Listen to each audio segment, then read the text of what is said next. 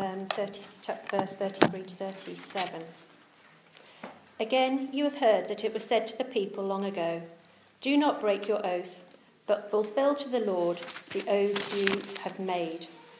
But I tell you, do not swear an oath at all, either by heaven, for it is God's throne, or by the earth, for it is his footstool, or by Jerusalem, for it is the city of the great King. And do not swear by your head, for you cannot make even one hair white or black. All you need to say is simply yes or no. Anything beyond this comes from the evil one.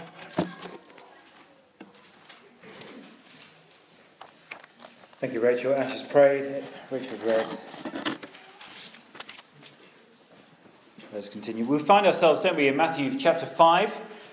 Probably the best known sermon that's ever been preached, called the Sermon on the Mount.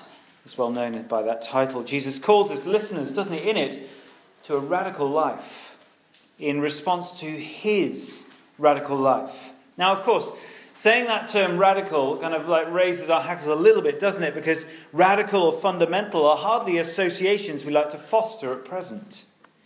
We associate radical with those radicalized few who would partake in those very cowardly acts of the last week, those barbaric acts that we've seen within Paris. But let me say, I don't think Jesus is any less radical here in Matthew 5. His teaching is as fundamentally distinct from the surrounding culture as a jihadist teaching is today. The teaching that led individuals to kill 129 people in France last weekend, yes, we acknowledge is a very radical teaching. But the jihadist is fundamentally distinct from our culture. They are radical because of their hatred. Their hatred of Western culture. And their desire to kill and destroy a way of life. That is why they are radical. But the teaching of Jesus here is, I would say, equally radical. But we should neither water it down, fearing sensitivities of a bruised and nervous population, nor should we be unclear. Jihadists are radical and fundamental in their hatred and violence, but Christians should be as radical in their love, in their peace, and in their purity. Being radically different from the majority around us, following a fundamental teaching, is not wrong in and of itself. It utterly depends, of course, on the content of that radical teaching. And so have a look at it so far. Look at the kind of the radical nature of what Jesus is saying here. Just turn to the beginning of chapter 5 and we'll refresh our minds. He calls his followers to a meekness. He calls them to hunger and thirst for righteousness in verse 6. He calls them to be merciful in verse 7. To be pure in heart, verse 8. To be peacemakers, verse 9. You see, people of God's kingdom ought to be radically different. Fundamentally, because we see in verse 3, because they're poor in spirit. That is, they see the poverty of their own hearts and their lives, and they recognize without God and his loving intervention into their life, they're deserving of eternal justice before him. We see that the poor in spirit, theirs is the kingdom of heaven. That is, they're the ones who are heaven bound, because they are low in their understanding of themselves. They see Jesus. They see his perfect life that fulfilled every element of the Old Testament law we saw a few weeks ago. They see his substitutionary death on a cross that has been offered to us to take all that eternal justice that we deserve. They see his life-giving resurrection that offers life beyond the grave with God in all of his goodness and kindness. Not facing that justice we deserve. Kingdom people, you see, they are poor in spirit. They have the humility to acknowledge that they need Jesus. That they cannot do without Jesus today and forevermore. Kingdom people, you see, respond to that radical ultimate love with a radical love themselves. And Jesus has simply been spelling out what that looks like for Christians. For kingdom people. We're to be radically salty and lighty people. That little phrase is going to stick with us. Thanks, Ash, for years, I'm sure. That is a preservative in a decaying world. Light in a darkening world.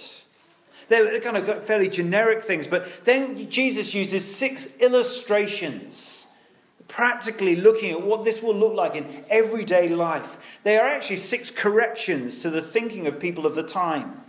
Now, we've looked at the first 3. Look down at verse 21 to verse 26. He tackles the issue of anger. Speaking of murder there, he doesn't dismiss the Old Testament law again. Rather, what does he do? He sets the bar so high, doesn't he?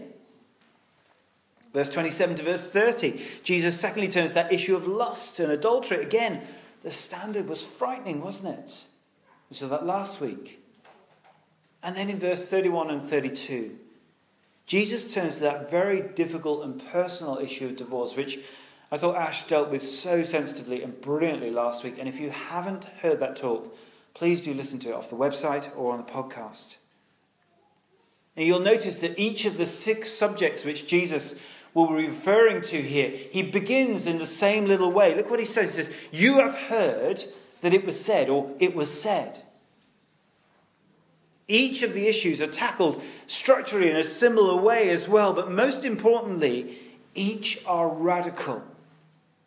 Each are challenging, and each are to be applied to all of our hearts here today in response to what Christ has done for us. Now this week, we turn to this 4th subject, the illustration of kingdom living that Jesus gives here. And he turns to the subject of oaths, vows. Simply put, his challenge is about telling the truth. And be warned, I've put it on your sheets, the outline there. This is a radical truthfulness. But why? Why is this so radical?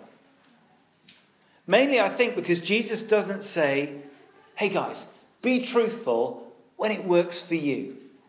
Doesn't say that, does he? Or, he doesn't speak to a kind of a pragmatic truthfulness. And we can so often see that in our kind of casual conversations, can't we? You say to a friend, oh, by the way, I'll see you at 8 tonight. But then something else crops up, which is better and works for you. And you think, that'd be easier. Well, no. You've promised something. The truthfulness of your words has come out, but then you feel it can just be easily ignored. Let's be clear. Jesus isn't encouraging that kind of pragmatic truthfulness here. We see it all around us. And maybe if you're anything like me, you see it in yourself as well. Jesus also doesn't say here, this is why it's so radical, he doesn't say, be truthful when it makes you feel good, or when it profits you in some way, whether that's in politics, the business life, or even in relationships. The truth, as we know, can be massaged. It can be embellished. Sometimes we can justify it, even with a kind of a greater good will come from it if we don't kind of tell all the truth. If we think that way, I think we will find this a great challenge today, because this teaching is radical. Perhaps we might understand how radical this teaching is when we see the contrast to the world around us. Jesus is calling us to a radical truthfulness, and I've put it there on your outline, in a deceptive world. Now you're probably thinking, you're being a bit harsh here, Andy, aren't you? Bit judgmental. It's not really that bad out there. I wonder, can we see it around us? In the political world, for example, I know many of you work in politics. Doesn't it appear to be normal to speak truth when it is profitable? Promises are made to get votes, but what do the words of a manifesto really mean today? I mean, the one in the news, in the headlines at the moment, is the issue of child tax credits. A promise was made, but now the government feel that they can go back on their promise, to not go through with the promise that they have made. It is no wonder that politicians are viewed with such cynicism today. On a bigger scale, I found this in my reading this week, there have been over 30 treaties that American presidents have signed with other nations since World War II. Now, the same would be true for the UK, but I don't know the exact figure, and I couldn't find the stats for the UK, but I found them for America. So one commentator simply had investigated this, and he wrote, "Not one treaty is still upheld in its entirety. Nations will only honour their word when it suits them and their best interests." Politics, he then concluded, said this: "Surely it's just the art of lying." What about in the court? Some of you are lawyers, solicitors, and so on. People still ask to swear on a Bible, but we know, don't we, that many do so with the intention of completely being dishonest, of manipulating the truth and deceiving. Now, does all of that seem quite distant to you? You know, you're just at home, you're a teacher, you're whatever. None of this, so it's all out there. What about you and me? I wonder if you find telling the truth easy. I was chatting to a group of church workers about this weekend. We were away on our staff retreat, a little family of churches called Commission, and I'd done some reading before I got there, and we were just sort of chatting about it, and we were saying, this is tough. We were just recalling how easy it is to embellish a story. I was telling them that my family have a story. You know how your families have stories, and they come out at Christmas time, you all kind of tell it, how it goes. We have this family story. It's about a sports car and a motorway. I've told it you before. I think you've probably heard it. And I was just recalling to these guys, it's funny how every time that story is recalled, it seems to kind of get a little bit bigger. You know, the car gets faster every year that someone tells the story. It's extraordinary. Even in preaching, the temptation is there for this. I speak about an event, I use an illustration, I say something awfully wise. But the temptation is always to exaggerate, to distort the truth, or fail to mention that I'm quoting some wise scholar. Now, I don't know if this is true or not, but I read it on the internet, so it must be true. But I quote, a sociological report tells us that on average, we lie over 200 times a day. By that, they mean we embellish, we deceive, and we withhold truth. I guess if you're preachers, you might add another 50 to that. But, we'll see how we go. So what is this radical teaching on truthfulness from Jesus? It comes to a deceptive world. I hope we could acknowledge that. 3 points as we go through this passage. You'll see them on your sheets, 3 main points. We're going to spend a good time applying this to our lives. It's a short passage, so this section won't take too long. Look at it. Jesus reminds us about the use of oaths. We're looking at the Old Testament there. Then Jesus forbids the use of oaths, and we'll make some caveats to why and how. And then Jesus encourages radical truthfulness right at the end in that final verse, with some implications at the end. So firstly, look down at verse 33. Jesus reminds us about the use of oaths. Let me read verse 33 again. Again, you've heard it that was said to the people long ago, "Do not break your oath, but fulfill to the Lord the oaths you have made." Now, once again, we must be very clear that Jesus isn't just dismissing Old Testament teaching here. Jesus is perfectly summarizing what was thought and understood from the Old Testament. And there are, I think, 2 clear points here that he's making. Jesus is making it clear, if you remember back to those 2 small readings that Sunny read in Deuteronomy, he's making it clear and acknowledging that vows and oaths were present within the Old Testament. We saw that in those 2 small passages.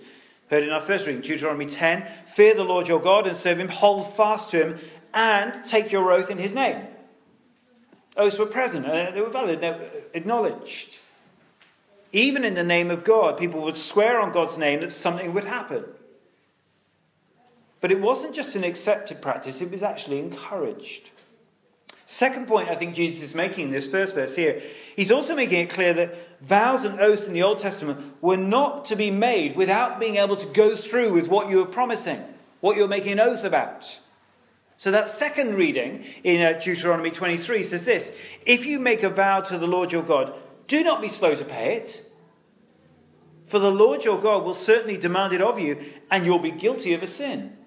And then he goes on and says, better, essentially, If you refrain from making a vow, you'll not be guilty.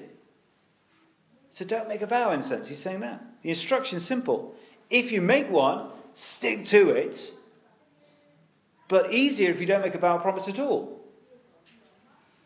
So you see, Jesus is reminding his listeners here about the clear teaching throughout the Old Testament about vows and oaths. He assumes they know, that they understand. But the critical thing here in our passage today is that he knows the reality. He knew the abuse that was occurring amongst all the people of God, amongst the rabbis as well. It was an accepted norm that you could swear on pretty much anything, and it didn't really have to be binding. Now, it sounds comical, but literally people were making kind of vows and oaths on any object that they could see or, could touch or anything. I swear on my beard that I will be there at 8. It's ridiculous. But that's actually in what's called the Mishnah, as a Jewish teaching, that you could swear on your beard. I make a vow to you on my mother's grave and also her donkey that I will buy that carpet from you later on today. People were swearing on all sorts of things. The situation was ridiculous, and hence why Jesus, it's kind of like a little brackets in verse 34 to 36, kind of spells out what was happening, what it looks like. And here we get to our second point. Jesus forbids the use of oaths. Verse 34, I tell you, do not swear on oath at all, either by heaven, for it is God's throne, or by the earth, for it is his footstool, or by Jerusalem, for it is the city of the great king. And do not swear by your head, for you cannot make even one hair white or black. So you can see in verse 36 how silly things have become. As I said, the Jewish collection of writings called the Mishnah had a whole chapter actually dedicated to vows and oaths. What you could make a vow on and what you could not. Or if you did, how binding it was and how not binding it was. One scholar simply said this: it had produced a profound spiritual schizophrenia. People knew they weren't telling the truth, but equally, they didn't think they were telling a lie. Do you remember as a child, I don't know if you ever did this, but do you ever remember saying to your parents, I'm going to clean my bedroom, but doing so with your fingers crossed behind your back? Well, that is essentially the level we're talking about here. And Jesus' teaching here is kind of radically overturning that kind of oath or vow, making reference to your beard when making a promise. It should be no assurance to anyone.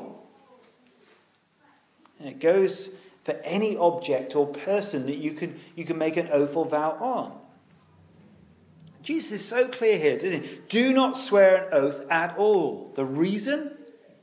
Well, verse 36 is clear. Because you have little power to kind of see that through. But also because he's saying God stands behind everything.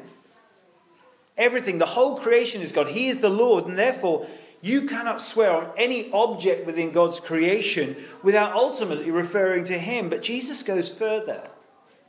He doesn't just say, don't do this. In Matthew 23, later on, he says, don't do it because it's a sin. And likewise here in verse 37, let's move there. He said, all you need to say simply is yes or no.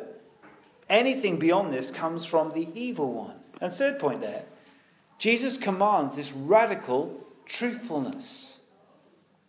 Similar places in the Bible, James 5:12, for example, says very similar. Above all, my brothers and sisters, do not swear, not by heaven or by earth or anything else. All you need to say is a simple yes or no. Otherwise, you'll be condemned. What Jesus is saying here is that the radical nature of his love should produce in those who trust him a radical righteousness and a radical truthfulness. We've seen this spelled out throughout this chapter 5. And it's the hallmark of being one of God's children, of being heaven-bound. We're to be lighty and salty people, but practically in the realm of speech, we are to be truth-tellers. Kingdom people do not need to swear or make a vow or oath because their word ought to be truth.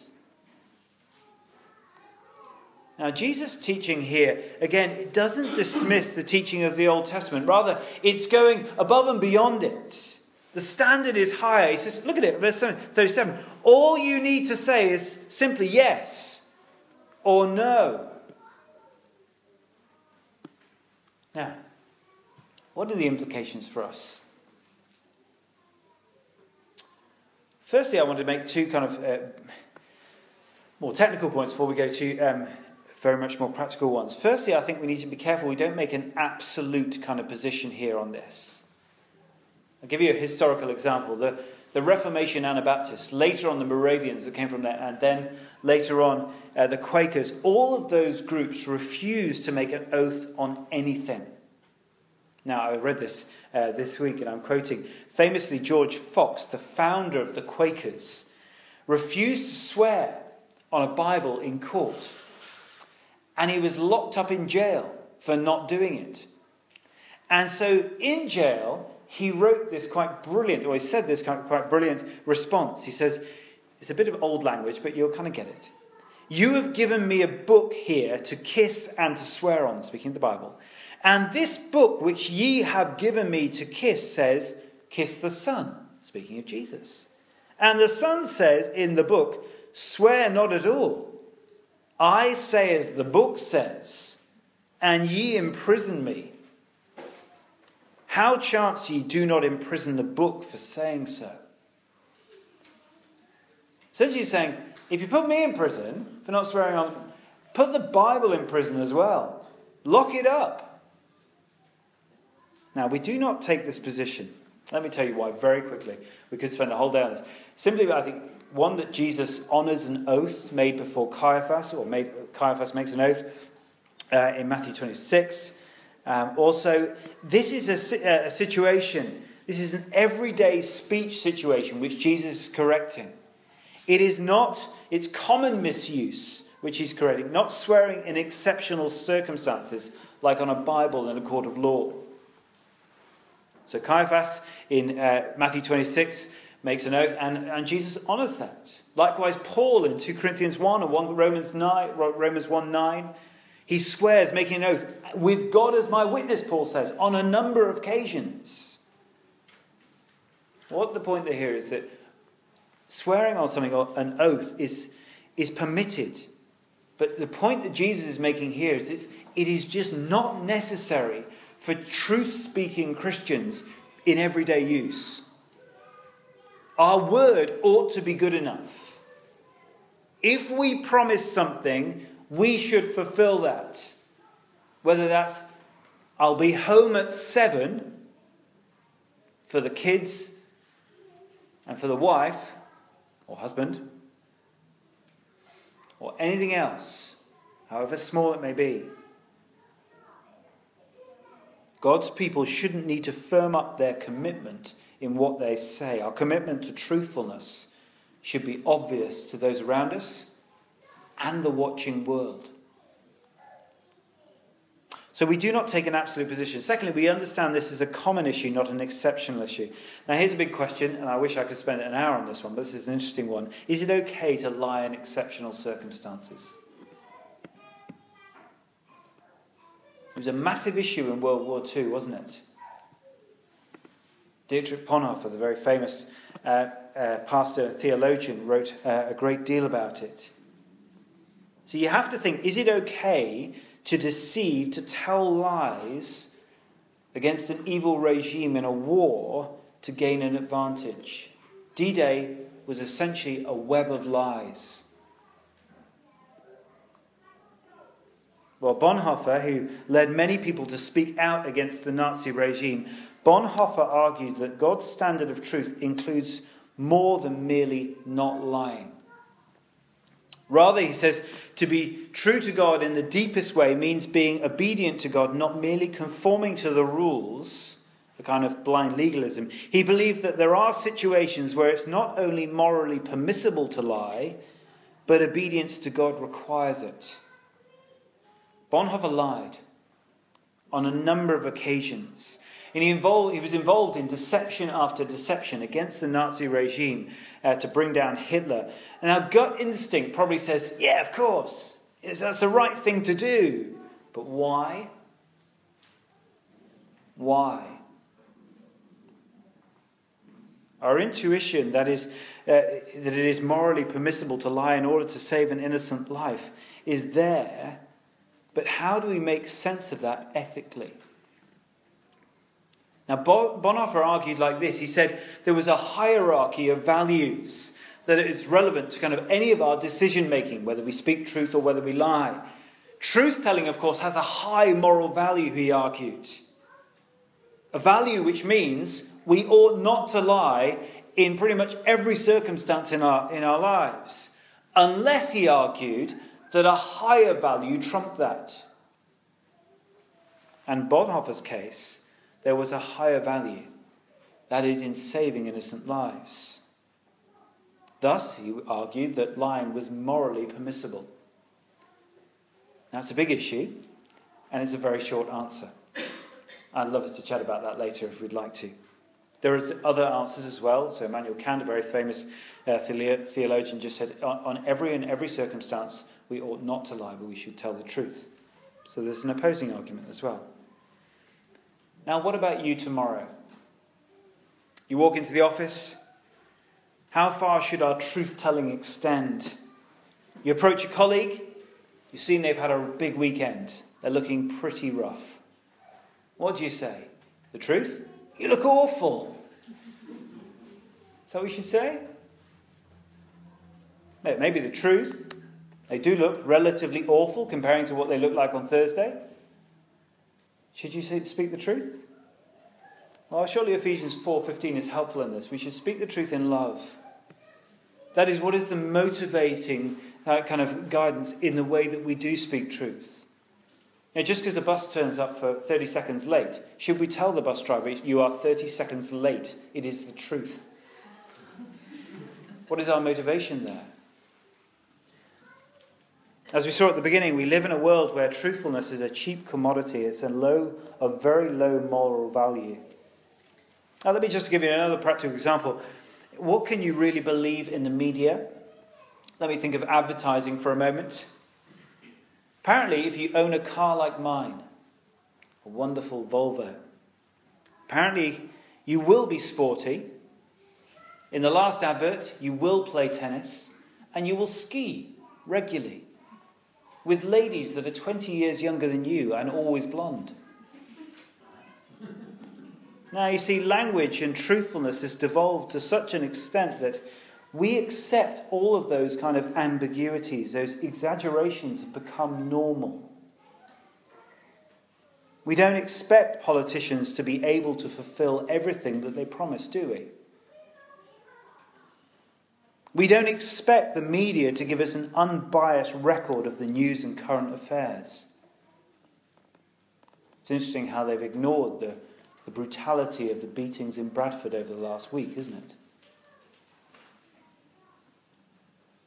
We don't expect the simple yes to mean yes anymore.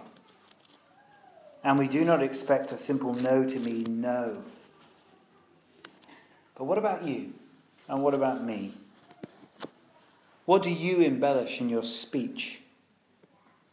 What truth have you held back for fear of ramifications? All you need to say is simply yes or no. And anything beyond this comes from the evil one. Think of conversations in the office or with friends or with neighbours. Everything is always taller, isn't it? Or bigger, or better, or more attractive than reality. We went on holiday last week. The sun shone for 25 hours a day. Yeah, I'm embellishing obviously, but you get the idea. Here's another one. Have you ever laughed at a joke that you just don't understand? Why did you do that? Why did you not tell the truth and say, didn't get it? Because you fear the opinion of others? It isn't easy to be truthful, is it? Did you get the joke? No. It's really hard to say that, isn't it? What did you get up to over the weekend? Went to church. That's really hard to say. But it's true. Why is such radical truthfulness so important? I mean, what difference will it really make? That's what we're thinking. Let me say two things as I close. Firstly, the world needs it. Deep down, people long to get away from the pretense and the show. I mean, integrity in speech, it's so attractive, isn't it? And it's so obvious when you see it. Let me give you a family example. If you spot a small lie in a child, now you know there's a difference there between just making up a story. You spot a lie, a deception. Can I encourage you, do not let it go at all. Be very careful, because it's a very slippery and very steep slope that will be legitimized by everyone around you, but not by Jesus. The world needs it. Secondly, the church needs it. If we are a body, as Jesus tells us we are, then deceit to anyone is to all. We are members together, unified and united in Christ. And however small the world considers this, truthfulness is critical to the life of a church. How can we foster this in ourselves and the church? Matthew 12:34 says this, "For the mouth speaks what the heart is full of." Our hearts must be full of the truth, with a heart of truth, longing to speak the truth into a community of grace that longs to hear it. Helpful in that is to remember that God hears every word that every single one of us says. And we will have to give an account for every exaggeration, for every embellishment, for every deceit. I think the issue that Jesus is speaking into here is that I think the people of God are just kind of thought that, Jesus kind of wakes up to what we say when we use the word a vow or an oath. I swear by God. And suddenly God wakes up and goes, I'm listening now. No, he's even listening. In every moment. Even the words that we don't say, he hears. Kent Hughes, one of the commentators I was reading this week, said, "Our words are weighted with eternity." I think it's a really helpful reminder. Let's be slow to speak. Slow to make promises that we just know that we cannot keep. Let us be known as a community of truthfulness, internally and externally. Radically truthful. Let's pray as we close.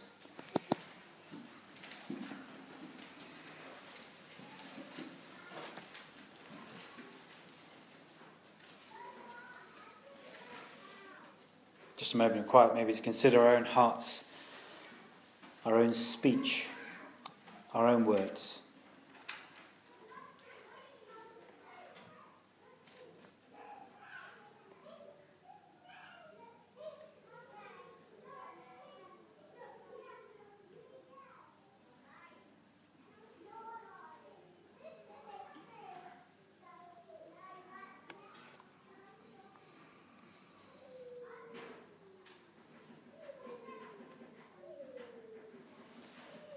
Heavenly Father, please do forgive us for those times where we have embellished the truth, whether we have exaggerated, whether we have deceived, held back from stating the truth in love.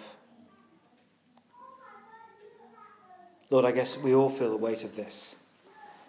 And yet, at the same time, may we know the wonderful, uplifting grace of your sacrifice on the cross, and may that, as we hear your word and the Spirit works in us, transform our words. May we be a community of radical truthfulness in a very deceptive world. May that be attractive to others. May that be attractive to us as well, as a group, as a church. May we know that this is a place, a secure place, a safe place where truthfulness will be heard, will be appreciated, and will be listened to with ears of grace. Where there are things that we need to speak, where there are truths that need to come out of our lives. Please help us know, all of us, that we can speak them knowing your forgiveness and your love if we are truly repentant. Amen.